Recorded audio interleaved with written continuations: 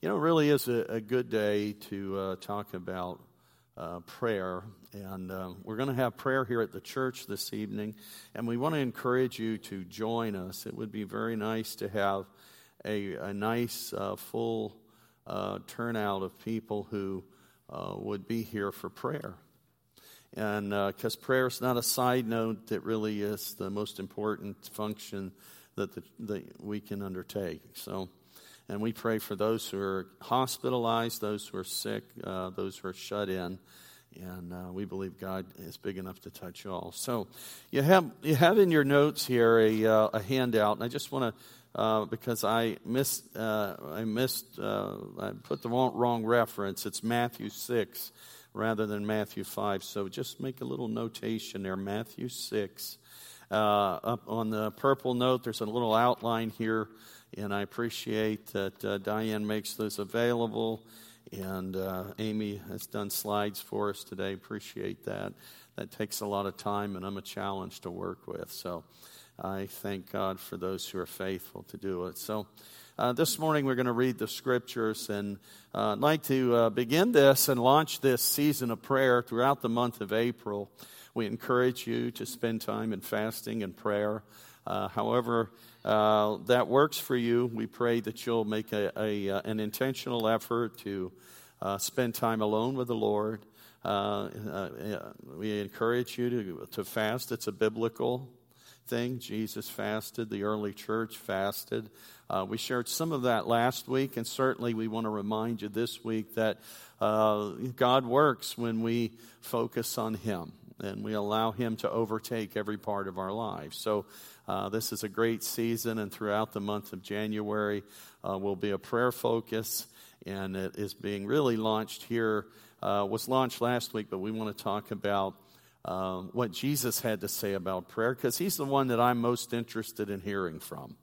I appreciate all the scriptures, but man, when Jesus speaks, it's like no other. And I thank God for Him. And I thank God for the inspired word. The epistles certainly are no less inspired. And all of the books of the Bible, the prophetic books, the books of the law, the poetic readings, historical content, all of that is so vital and important and inspiring. But it's always good to hear the words of Jesus, those red letters, in your Bible. So anyhow, Matthew 6, and when you pray, how about reading this? Well, can you see it up here? If you can, read along. I'm not sure. I think it may be the New King James Version, but once in a while I switch them out. But if you want to read with me, I think it would be good for us to kind of unite around the scriptures and the Word. And in fact, if you wouldn't mind, would you stand for the reading of the gospel, and would you join with me together corporately as we read this? Okay, and it's right up here. You can see. I hope you can see. If you can't, well, if you can't, you can. Okay, but and when you pray, you want to read this with me? And when you pray, you shall not be like the hypocrites, for they love to pray standing in the synagogues and on the corners of the streets, that they may be seen by men. Assuredly, I say to you, they have their reward. But you, when you pray, go into your room, and when you have shut the door, pray to your Father who is in the secret place, and your Father who sees in secret will reward you openly. And when you pray, do not use vain repetitions as the heathen do, for they think they will be heard for their many words. Therefore, do not be like them, for your Father knows the things you have need of before you ask Him. In this manner, therefore, pray, Our Father, who art in heaven, hallowed be your name. Your kingdom come, your will be done, on earth as it is in heaven. Give us this day our daily bread, and forgive us our debts as we forgive our debtors. And do not lead us into temptation, but deliver us from the evil one. For yours is the kingdom and the power and glory forever. Amen. Amen. You may be seated. And I pray that word will be like a magnet to your spirit, that it will draw in all of the fullness of God's intention to what He has given us here today. And so we think about Jesus, and he's the example in everything. He is the prime example for the church to follow. You know, the head of the church, and let me just say this with all due respect to every other stream of Christianity, there's only one head to the church, and he is Jesus Christ. The Bible says that he is head over all things pertaining to the church. That's what the Bible testifies. And in fact, he is the bridge between God and man. He is the uniter, as the Bible says that there's only one mediator between God and man, and that is our Lord Jesus Christ. Amen? Only one. And there's one head, and there's one foundation. And the foundation of our faith is the Lord Jesus Christ. You know, significant lessons are learned when we look at the Lord's Prayer life. And, other people will learn more about us who are close to us from our prayer life maybe than anything else that they will see us do. Because prayer is such an important privilege. And it's a channel through which God gives a revelation and understanding and discernment and power and authority and perspective. It flows into our lives as we pray. And so if we live a weak and anemic life, spiritual life, you can probably trace it back to two things. Prayerlessness or a lack of prayer, or you can trace it back to the Word of God not having the place in our lives that God desires for it to have. And so if we're going to continue to advance in our faith, those two things are going to be so important to the development of our faith, because they are communications with our Savior. They are communications with and prayer is as much listening as it is speaking. You know, sometimes we think speaking should take up the majority of our prayer time, and sometimes that's not absolutely true. Sometimes it's the silence where we listen, when we take the Scriptures and we are still before God so that we can know Him. You know, how many of us find it difficult at times in life to just be still and to meditate upon the Word and reflect upon the things that God has shown, and to open our hearts for revelation knowledge from God Almighty. You know, just to be still is a hard thing sometimes. I don't know if you have attention deficit. I don't want to say you have a disorder, but maybe you would say you have a little bit of attention deficit. Anybody ever experienced that? We're not claiming that necessarily, but you've seen evidence at times. You can't sit still. You got to be on the move. You got to be doing something. You got to be somewhere. And that can be great if it's productive and it's balanced. But sometimes the imbalances in life absorb the time that we would spend with God in prayer. You know, the imbalances, thinking that if we do more, we'll accomplish more. And that can be true, but that can also be as much misleading as it can be true, because sometimes when we do much, we are consumed like Mary was, or Martha was. When Mary was seated at the feet of Jesus, Martha was encumbered with all the things that she had to do and moving about with great haste. And that's understandable. She was entertaining the Lord, but the Lord discerned that she had become so fixated on everything that she had to do that she really neglected what Mary took hold of. And God wanted her to understand that Mary chose the sweet spot, the good stuff. And so when we talk about the Lord and His prayer life and His teachings on it, it is not only what Jesus said about prayer, but it is how Jesus prayed. And when Jesus prayed, it was not inconsequential. When Jesus prayed, there were results. You know, Jesus never prayed a prayer that wasn't answered. You know, sometimes He met up with the lack of faith in others, and then that stymied the release of what God wanted to release in a certain group of people. But Jesus never prayed a prayer that was just a waste of time. And prayer is never a waste of time unless, and it can be, if we are not focused on the Lord. You know, when I say that, sometimes we spend more time dwelling on our problem than we do focusing on the answer. How many know if we spend 30 minutes whining about our problem and no time focusing on the one who is the answer, then you get a gripe session. We complain more than anything, and that's not what Jesus taught us to do. We bring our needs before Him because He is a healer. God is a provider. God is a miracle worker. How many of you know that God is a miracle worker? How many of you have confidence that God will keep His hand on Dawn today? God will keep His hand on Dawn today. And so as we look at this, we understand from the significant lessons that we see in Christ's prayer life, the Lord taught us, He provided a model for prayer. Now, that doesn't necessarily mean that we have to continually recite that prayer, but He shares a lot of critical insights into how to pray through that model of prayer. And as we read and see that in Matthew chapter 6, verse 8, there's a number of things in there that maybe we could look at here as we go on. But, human nature tends to speak about countless things.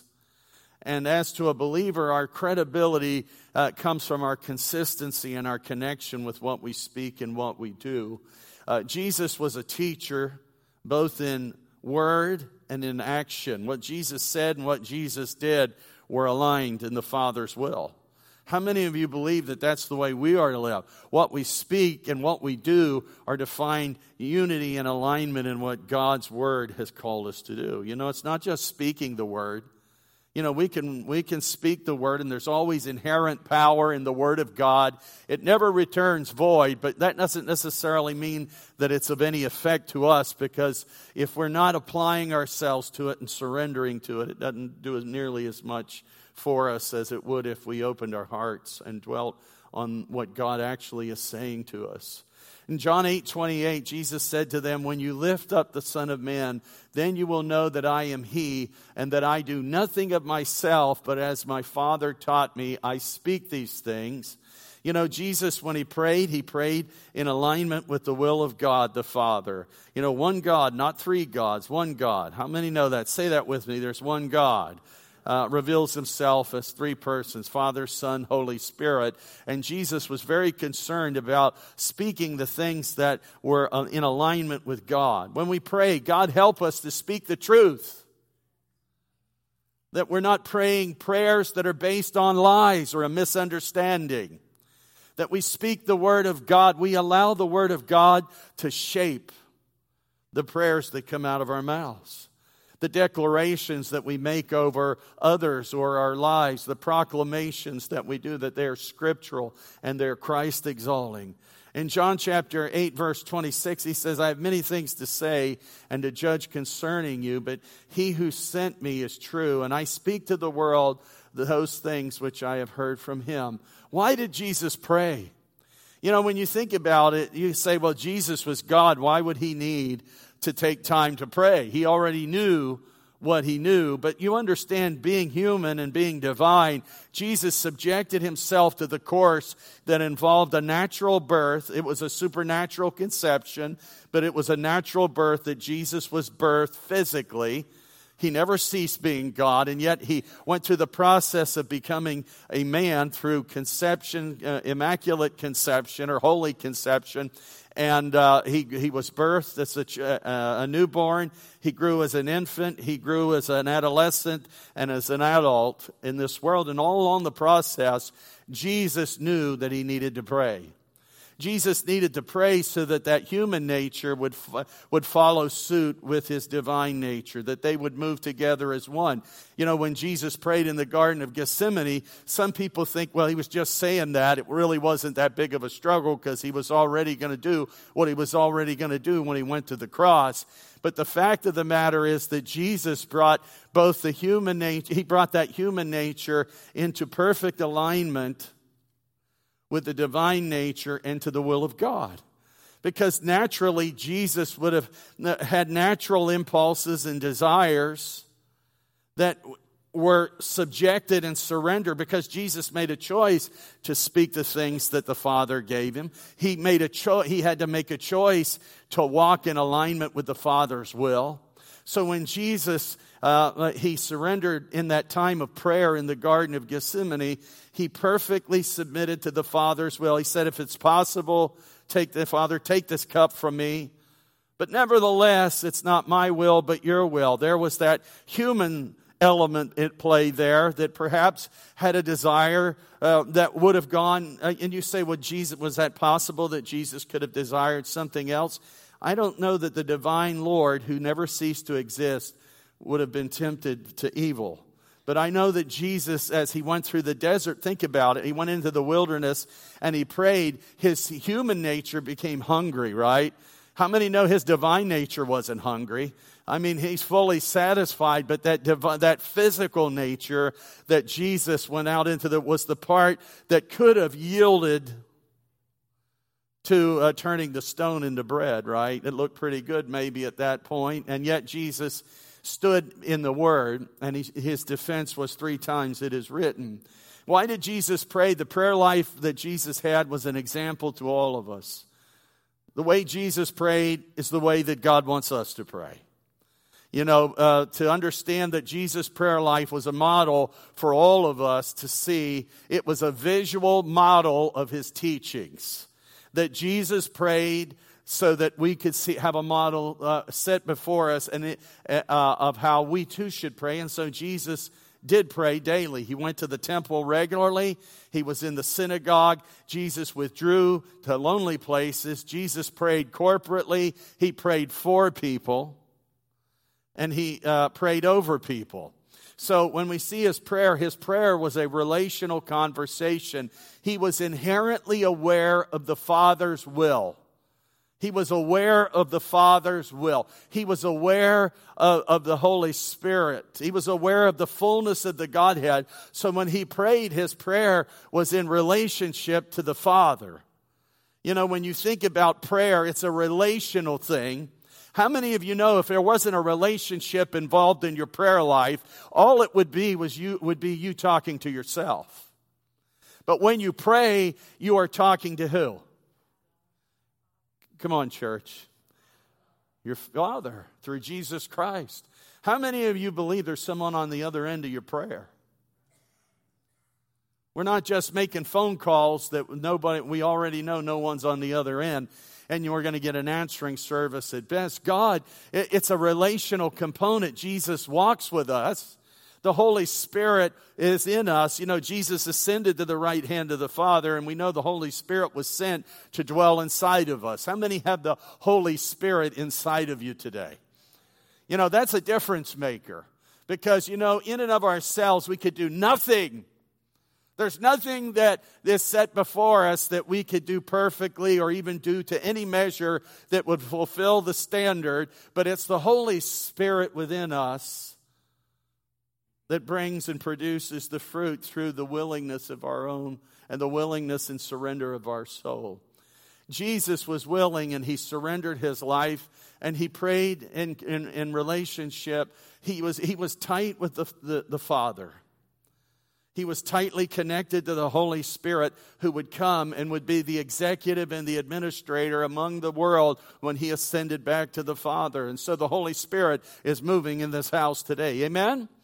The Holy Spirit, for those of you who prayed, you see, I would not have done that if I did not believe that there was a divine presence here to meet you.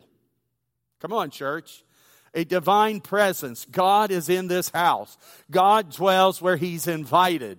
You know, one day somebody had told an elder minister that I served with, he was in the hospital visiting this man and he was talking about God. And the man said, well, I believe God. God's everywhere. And this elder saint pastor said to him, yes, he is everywhere, but he dwells where he's invited. And you know, you have to understand there's a difference. There's a difference there. Jesus said to the church, behold, I stand at the door and I knock. Come on, church. He was knocking at the door of the heart of the church. And he said, if anyone will open the door and come in, I will come in and sup with him and he with me. You know, God he always dwells where he's invited. You see, that's a fact because you couldn't be born again if you didn't invite him into your life. Amen? You cannot be born again if you do not invite Jesus Christ to be your personal Savior. Can't happen. It's your personal surrender to the Lord. It's the asking Jesus and inviting him into your heart. When we talk about the Holy Spirit and the baptism in the Holy Spirit, God He does not force that upon you, right? Aren't you glad for that? God offers it as a gift and we invite it into our lives. Aren't you glad that God gives good gifts, that every good and perfect gift comes from above, from the Father? Aren't you glad for that? He's not a waffling, whiffling, whatever. I don't even know what that means, but he's consistent. Surrender of the human nature to the divine plan. That's what Jesus was always doing, bringing the total of his being. How many believe that Jesus was totally God? Boy, that's a rousing endorsement. Jesus, totally God. Jesus was totally man. And by being totally God and totally man, you had a divine nature and you had a human nature. And Jesus walked with both of those natures wrapped in his humanity when he walked on this earth. Emmanuel, God with us. I got to tell you, I know everybody has their own thoughts about a lot of different things, but I never believed that Jesus ever stopped being divine. Emmanuel, God with us, right? The Word became flesh and dwelt among us, right? Come on, church. He was God. Thomas looked at him and said, "My Lord and my God." He recognized that Jesus was both human through the scars upon his hand, and he knew that he was divine. It had been real. Jesus grew and matured in his human nature. That's why he prayed. Luke 2:52, you cannot get around what this scripture says. It says, and Jesus grew in wisdom. Come on, church. Jesus grew in wisdom and stature and in favor with God and man. You hear that scripture? It says he grew in wisdom. That means that he gained wisdom, right? He grew his understanding in his human nature. It continued to grow and to develop when he was a child. He continued to grow and to develop as a child. Jesus could have came as a man, but he came as a newborn.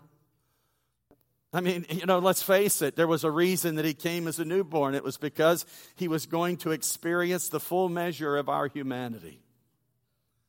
So he came as a newborn, was born into this world, and he experienced, and all along the way, he grew because he focused on doing the Father's will. He spent time in the Word and in prayer so that he could walk rightly before the Lord. The Bible says he learned obedience, and I know that's a little bit of a play on words, but the fact is his obedience was borne out by his willingness to die for all of us. It was revealed completely and fully, his commitment to the human nature, to saving humanity when he went to the cross. In Hebrews chapter 5, obedience is the course chosen in those powerful moments of prayerful surrender. When the agony leads into an intentional surrender. Luke 22:42, Father, if you are willing, take this cup from me. Yet not my will, but yours be done. You see, Jesus said, hey, if there's a chance of this thing being removed and this being done another way, that would be fine. His human nature said that would be fine. But he realized in his spirit that God's plan was always the perfect plan. The Father's plan was the only viable way for this thing to get done. And so he affirmed his surrender and his commitment to the Father's will. The God-man could only succeed according to the Father's plan if the divine Christ and the human Christ, the Word become flesh, right? The Word become flesh and dwelt among us, see? if that perfect alignment was walking in the will of God. Jesus said in John 5:30, give me a few more minutes, I like this. John 5:30, I can of myself do nothing. As I hear, I judge. My judgment is righteous, because I do not seek my own will, but the will of the Father who sent me. Now, I believe Jesus in his divine nature was perfectly in alignment with the Father's will. But I think he fully made sure that his human nature was along for the journey. And how many of you know prayer brings brings you into a place of undivided relationship with Christ? You know, we're not divine, but how many know we've got a spiritual nature and we've got a flesh nature? How many of you believe you still have a little challenge once in a while from the flesh? I say this many times, but driving brings mine out. I become another man behind the steering wheel. But I think about, and Robin will continually remind me of the things I need to be reminded of, but you've done enough of it, so no more needed today. So, as to being both divine and human, Jesus being Jewish, and Jesus he practiced Judaism, he would have prayed regularly. Luke 19:46, Jesus saying of those who had come into the house of God and had used it to swindle people out of their money and made it a house of merchandise. He said, "It is written, my house is a house of prayer, but you have made it a den of thieves." We see in the relationship of the Trinity that one God reveals himself as Father, Son, and Holy Spirit. In John 14:26, it says, "In that day you will ask in my name, and I do not say to you that I shall pray the Father for you." And in John 14:60, he says, "And I will pray the Father for you, and he will give you another helper that he may abide with you forever." Father, Son, Holy Spirit, right? Jesus is the mediator between God and man. He's the advocate for believers. Jesus is the way to the Father. The Holy Spirit is an active person of the Godhead in the world today. Thank God for the move of the Holy Spirit. How many know you can't live this life for Christ without the Holy Spirit? You can't. Because then it comes down to me just trying to please God all the time. And God's not looking for people to try simply to please him. He wants to walk in relationship with us that he might transform our lives. How many know this is more about transformation in our lives than it is just compliance? Compliance is a good thing if it's understood properly, but this is about transformation. The Holy Spirit is the active person, the executive of the Godhead in the world today. He does nothing of himself, as Christ did nothing apart from the Father. Jesus taught us how to pray. He says, therefore, when you pray, he didn't say if you pray. How many got that? He didn't say if by chance you pray. And I want to ask you today in this church, are you a person that would be better suited if Jesus were talking to you and I? Would he say if you pray, or would he say when you pray? Because, you know, that's the key right here for us. We determine if it's an if or a when. We commit to the course of prayer, or it is really an if, on what day of the week or what day of the month or what set of circumstances we choose to pray in. How many know that God wants people to be a people of prayer? He wants that to be a lifestyle, not a bondage, but to understand that the fullness of what God will release in your life and mine and in this church won't come by how well we do things, but how much we move in alignment and with him. Aren't you sure of that today? Therefore, do not be like them, for your Father knows the things you have need of before you ask him. Just saying something over and over and over and over and over again is not going to make any difference. I mean, I'm not saying that there aren't times of supplication and seeking God, that we tarry in the presence of God. But how many of you know that we ask for things, but it's important that as we ask, that we place our confidence in God, that he has heard what we said, And he heard it, and we can walk in trust. We can lay claim to our healing. We can lay claim to all of that. We can continue to trust him. But how many know that God didn't forget when you asked him? When you came to him and said, God, I need a healing. And we may say it 1,000 times a day. That's not what I'm talking about. But Jesus is talking about these here rote prayers, these ritualistic things that people just regurgitated over and over and over again, thinking that would gain them merit with God. It's really not always the length of your prayer. It's the connection of your prayer. It's being connected with the heart of God. Do you hear that? Sometimes it's connecting with God. You know, I'm not saying that the length isn't important, but the length of time doesn't always show the true worth of anything. You say, well, even with your sermon, right, I got that. Therefore, do not be like them, for your Father knows the things you have need of before you ask him. In this manner, therefore, pray, Our Father in heaven, hallowed be thy name. You know, he's our Father. Come on, church. How many know God's not, there are people around, and I say this all the time. There are people in Gettysburg running around chasing after spooks and ghosts. They want to hear something. They want to see something.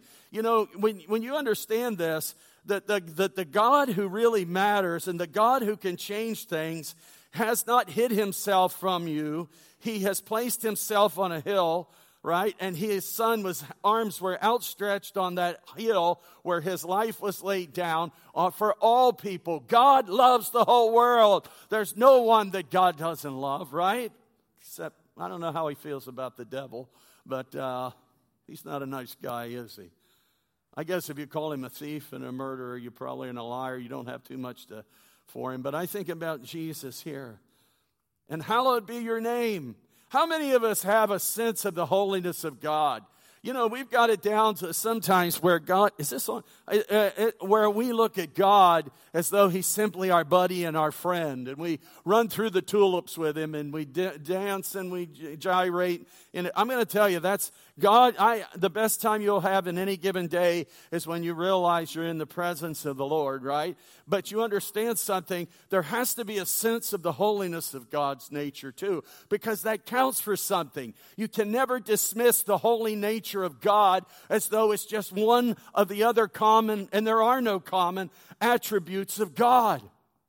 God wants his church to be in awe of his holiness. Come on, church. Isaiah, when he saw the Lord exalted and lifted up, he had this realization of his own lacking.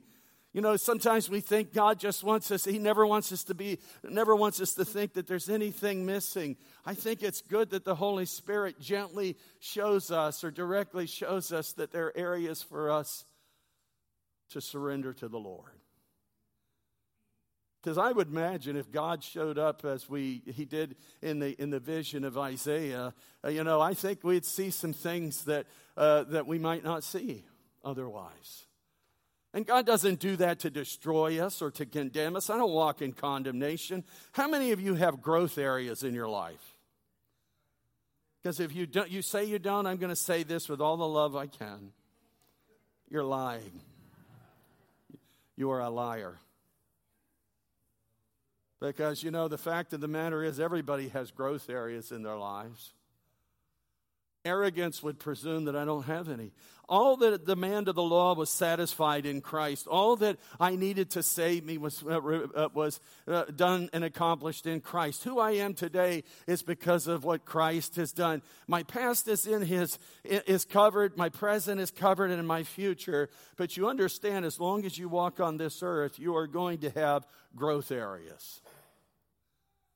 And if you don't know what they are, if you can tolerate the honesty and you don't intimidate someone to answer the way you want to, ask your wife or your husband. Because they may point them out to you and talk to you a little bit. How many know you got the Holy Spirit, then you have your spouse? And when the two are moving together, that's the hot seat to be on right there. I'm almost done. Hallowed be your name. I'll give you another instance, and you can look at it any way you want to, but I look at it from the simpleton's perspective with the Holy Spirit light shown. Ananias and Sapphira in the early church. We always say God never did things like that in the New Testament or allowed them to happen, whatever it was, whether they were smitten with fear or a sense of terrible awe or whatever. They had lied about what they had done with the monies that they had gained from selling a property. There was no problem in keeping whatever it is they chose to keep, but they lied deliberately. And Peter, I believe, confronted them and said, "You've not lied to men, but you've lied to God." And boom, one drops over dead. And a little later, boom, another one drops over dead. And when you read the scriptures, there was a sense of fear and awe that followed. Because, God is grace and He is truth, but God is a holy God. And we live in that, remember? Amen? You say, "That's not my holiness." No, it isn't your holiness, but you can't live in His if you don't choose to. If you're going to have one foot in the world and one foot trying to keep one foot in Christ, it is never going to work out that way.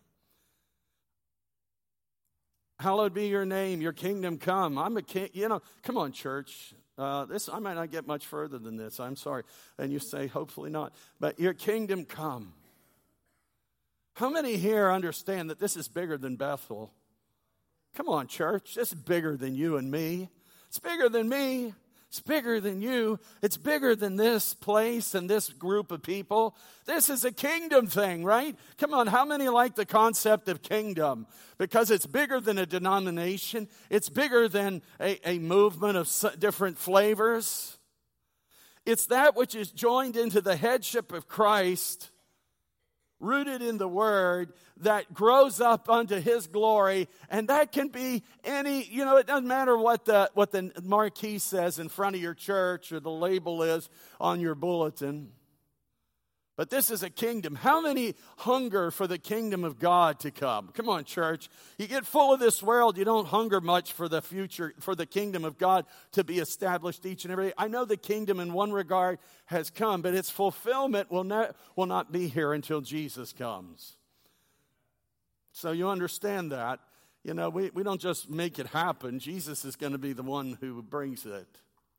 But you understand as we pray today, how many of you say, "God, I want to have a heart that desires something bigger than me, bigger than my church, bigger than the United States, bigger." Well, you can't get bigger than the world. And if there's aliens that need Jesus or Martians, God, save the Martians.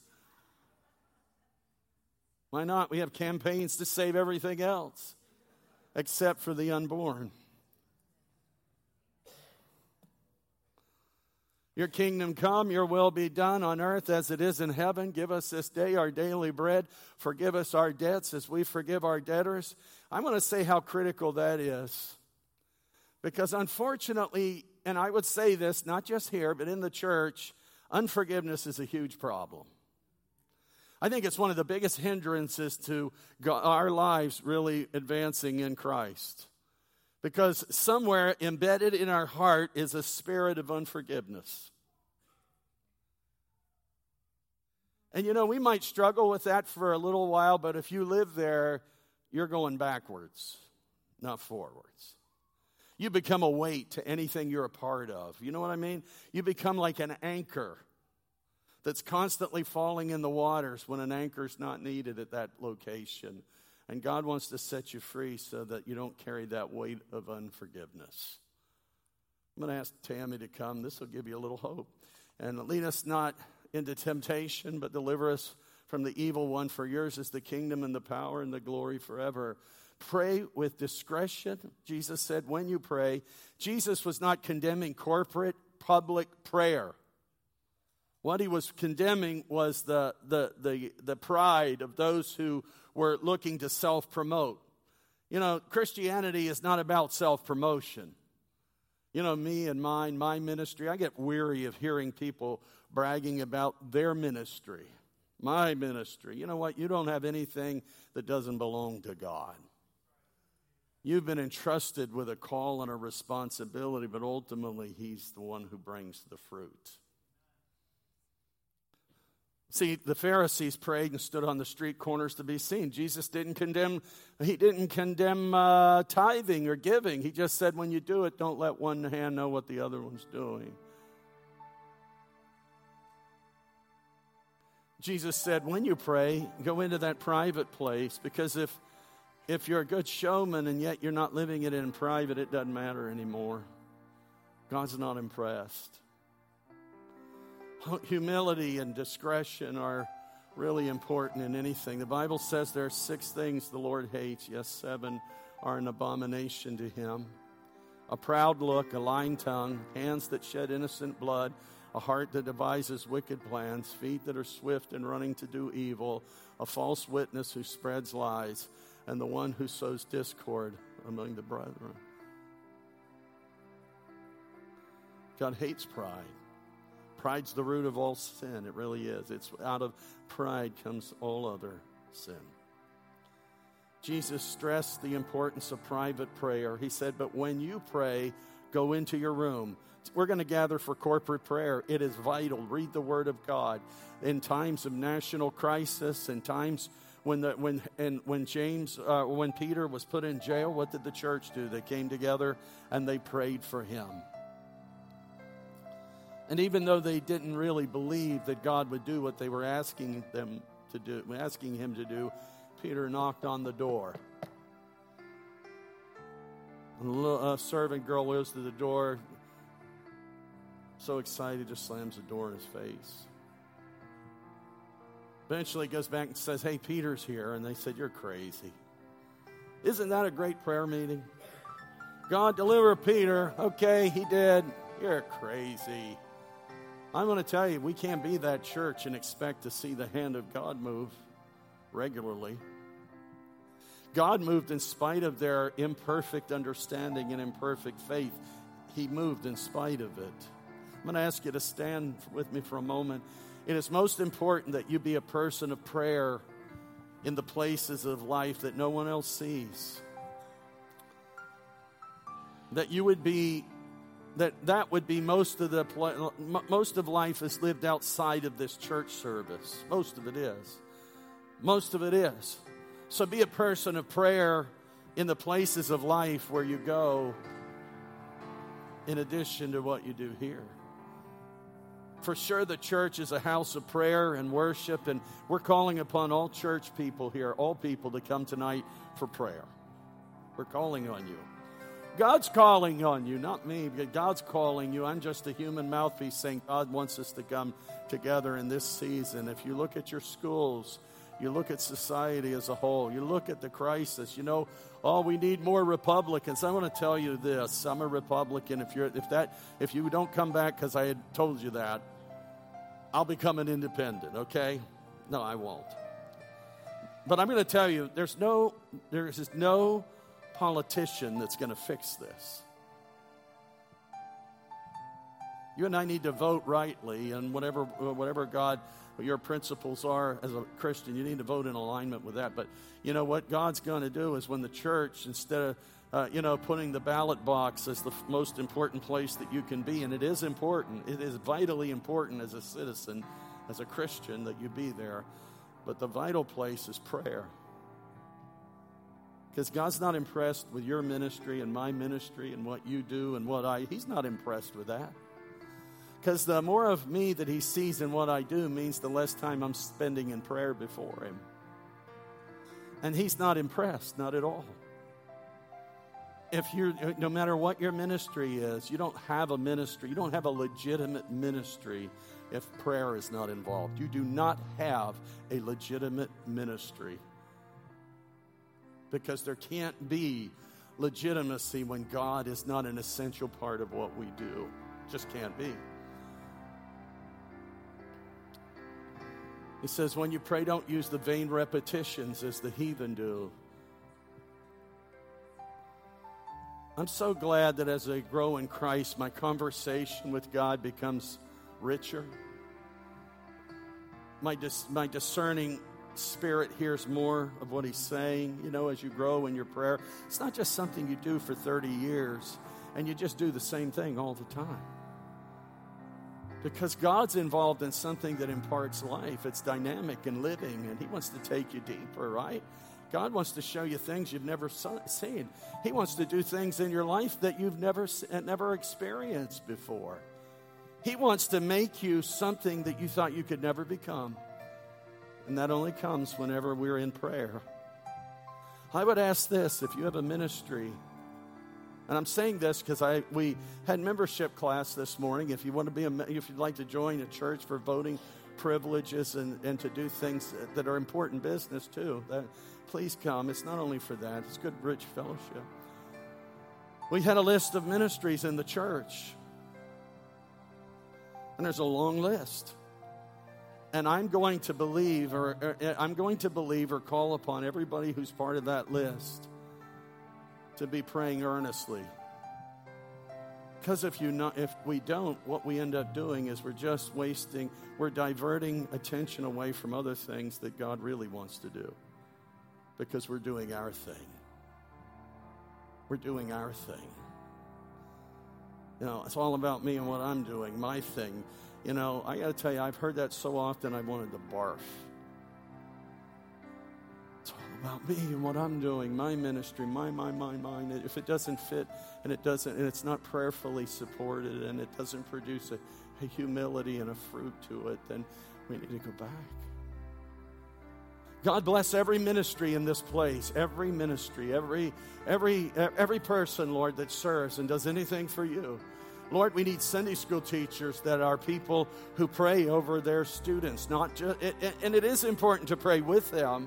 But Lord, those who lift the names of these children up before the Lord during the course of the week, that what they are living is an outgrowth of what you're showing and teaching them through what in part is taught here.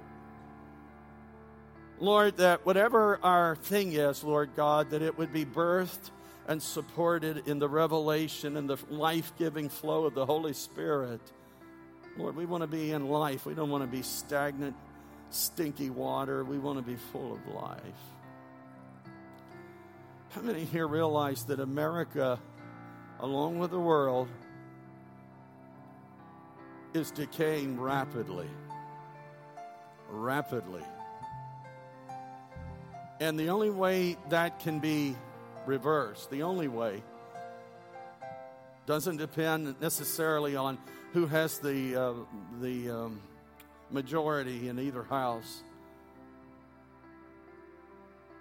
I mean, we all have our preferences and ideas, and I have mine, but I'm going to tell you, I'm just realizing this more and more, that the church is not the caboose of the train.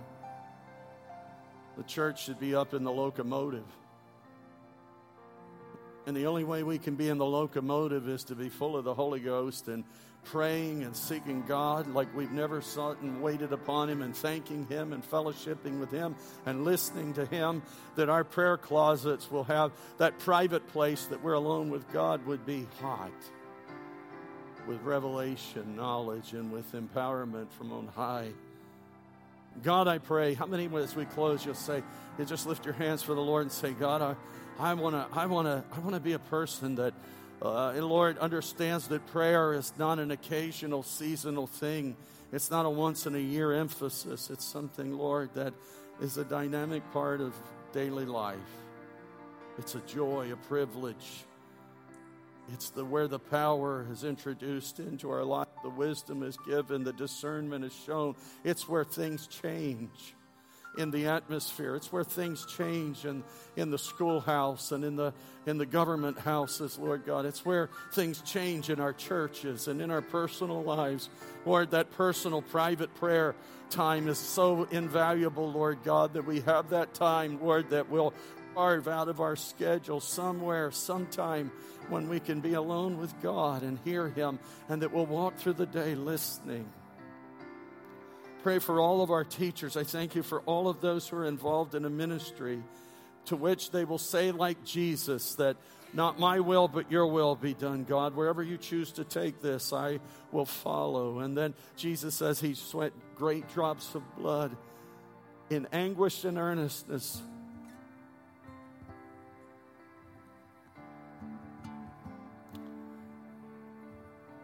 I believe his words sliced through every dimension of reality when he said, nevertheless, my will, but your will be done. I think it was like a knife, sharper than anything we could even discern, that cut through the atmosphere and said, this thing is advancing. And hell didn't realize what was coming, but heaven knew that Jesus was fulfilling what God had sent him to do.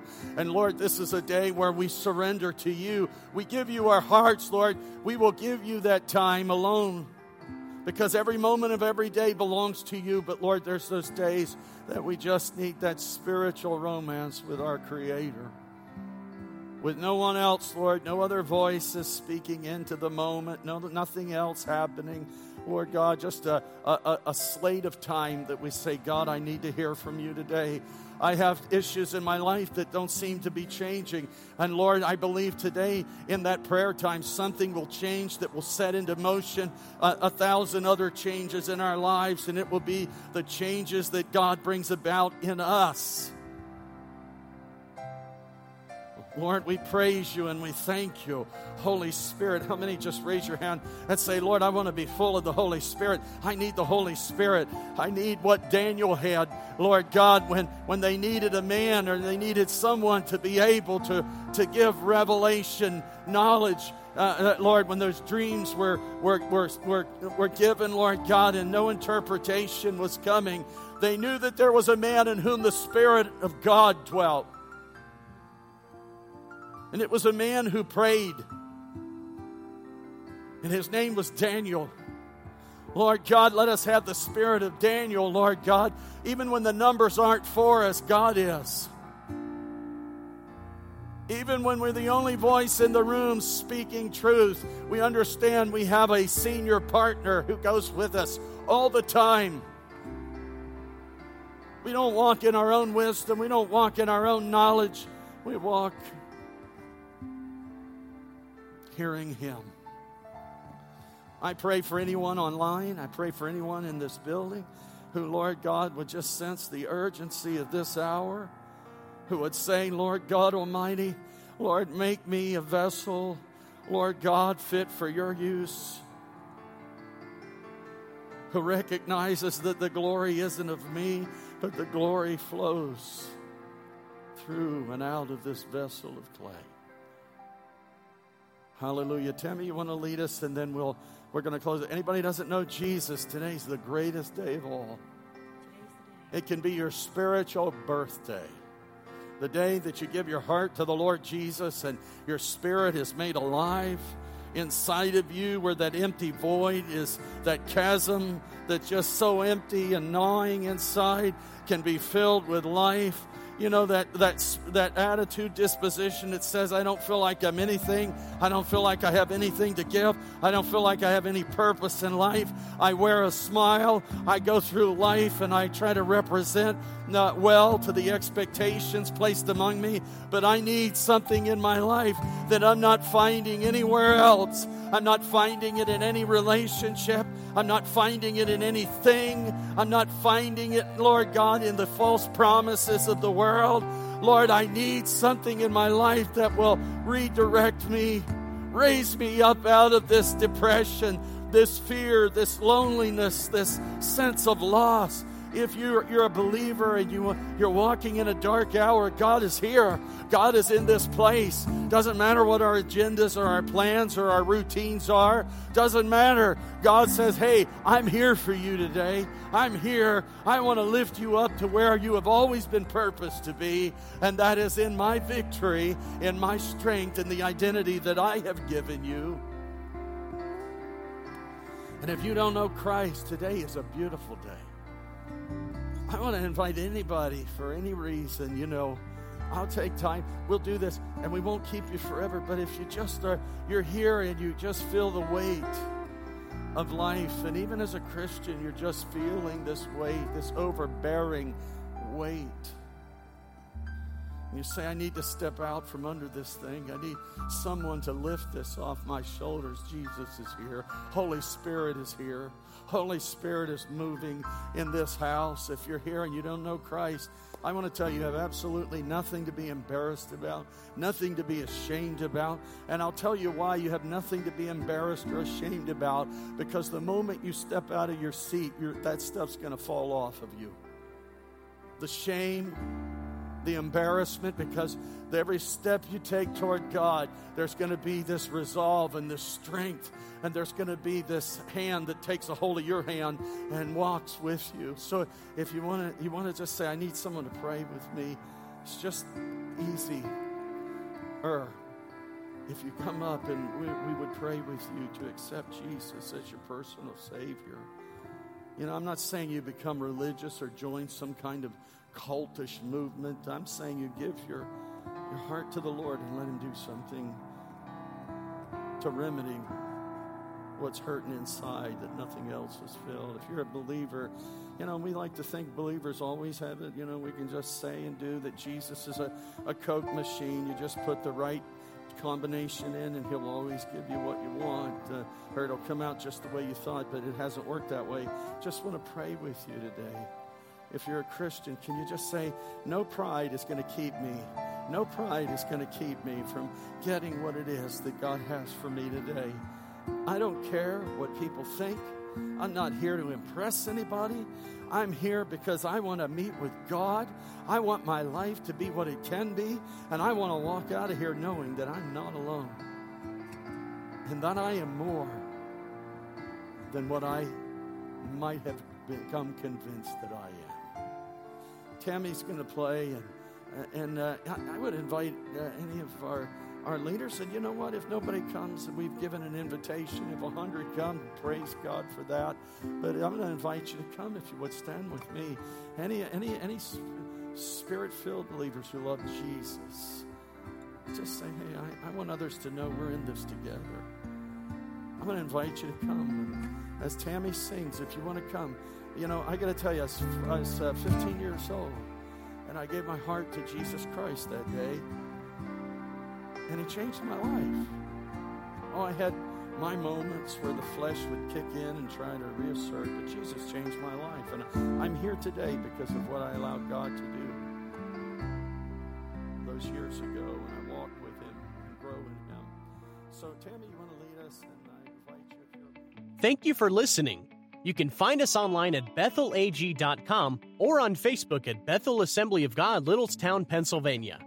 Our services are also live streamed every Sunday on our YouTube channel, Bethel AG, Littlestown, Pennsylvania.